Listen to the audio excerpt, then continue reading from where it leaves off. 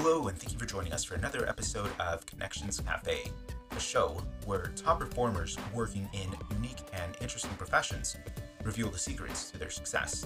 Today on the show, we have Dean Thomas. Dean is a retired MMA fighter. He is also an entrepreneur, and most recently, he is one of the stars on Looking for a Fight TV show with Dana White. So, without further ado, here's Dean. Hey, so what does your day-to-day look like? You coach a lot of people, obviously. You were at American Top Team for a long time, it seemed like. What did your day-to-day look like as an MMA coach? Well, now it's changed significantly because I'm no longer working for a team. I'm working for myself, and I work with who I want to work with. I believe in like all these things in order to have a good relationship with my fighters, and I wasn't getting that from being a top team because it was just such a transient place.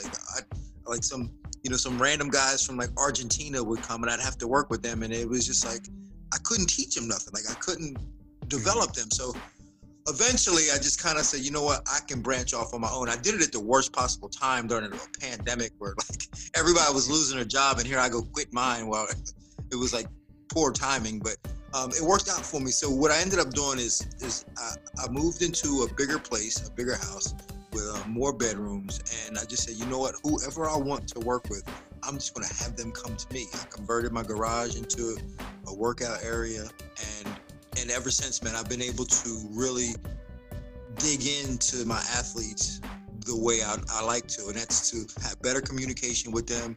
We study film, and they live here, or either they live here or they stay here a couple days at a time, and we're able to just dedicate our entire day towards combat. And that's studying and drilling and going over positions and going over moves, and to me, it's a lot more rewarding because I think at the end of the day, I'm more of a student than anything, and I like to look at myself as like I've been doing martial arts as long as like any professor or doctor has been doing what they've been doing. So I like to think of myself as like that, like a scientist or somebody who's studying and trying to create, experiments and things like that. So I spend all my day looking at new positions, trying to find new ways to do things. And now I have people here with me that I can actually achieve that. So to me, this is like just as much for me as it is for them, because I'm able to create and develop new positions, and in return, they get to win fights. So it's great for me. That's really cool. I love that you have like such an entrepreneurial spirit, because a lot of people either grow up in a household where they're taught to find a job and work there until you retire or until they fire you or until you get a better job.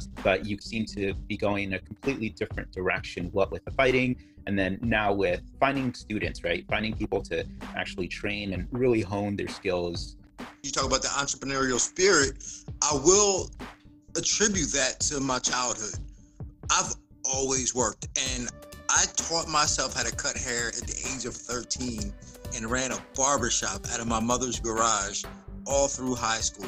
From 8th grade, from the end of my middle school, 8th grade, all through high school, I ran a barbershop in my mother's garage. So I always knew how to hustle and make my own money. So like now it's like not that much different for me to be doing this in a sense. So it's almost kind of the same thing. But to answer your question, the hardest part about doing my job is when you're passionate about something, it's almost like a conflict of interest to get paid for it.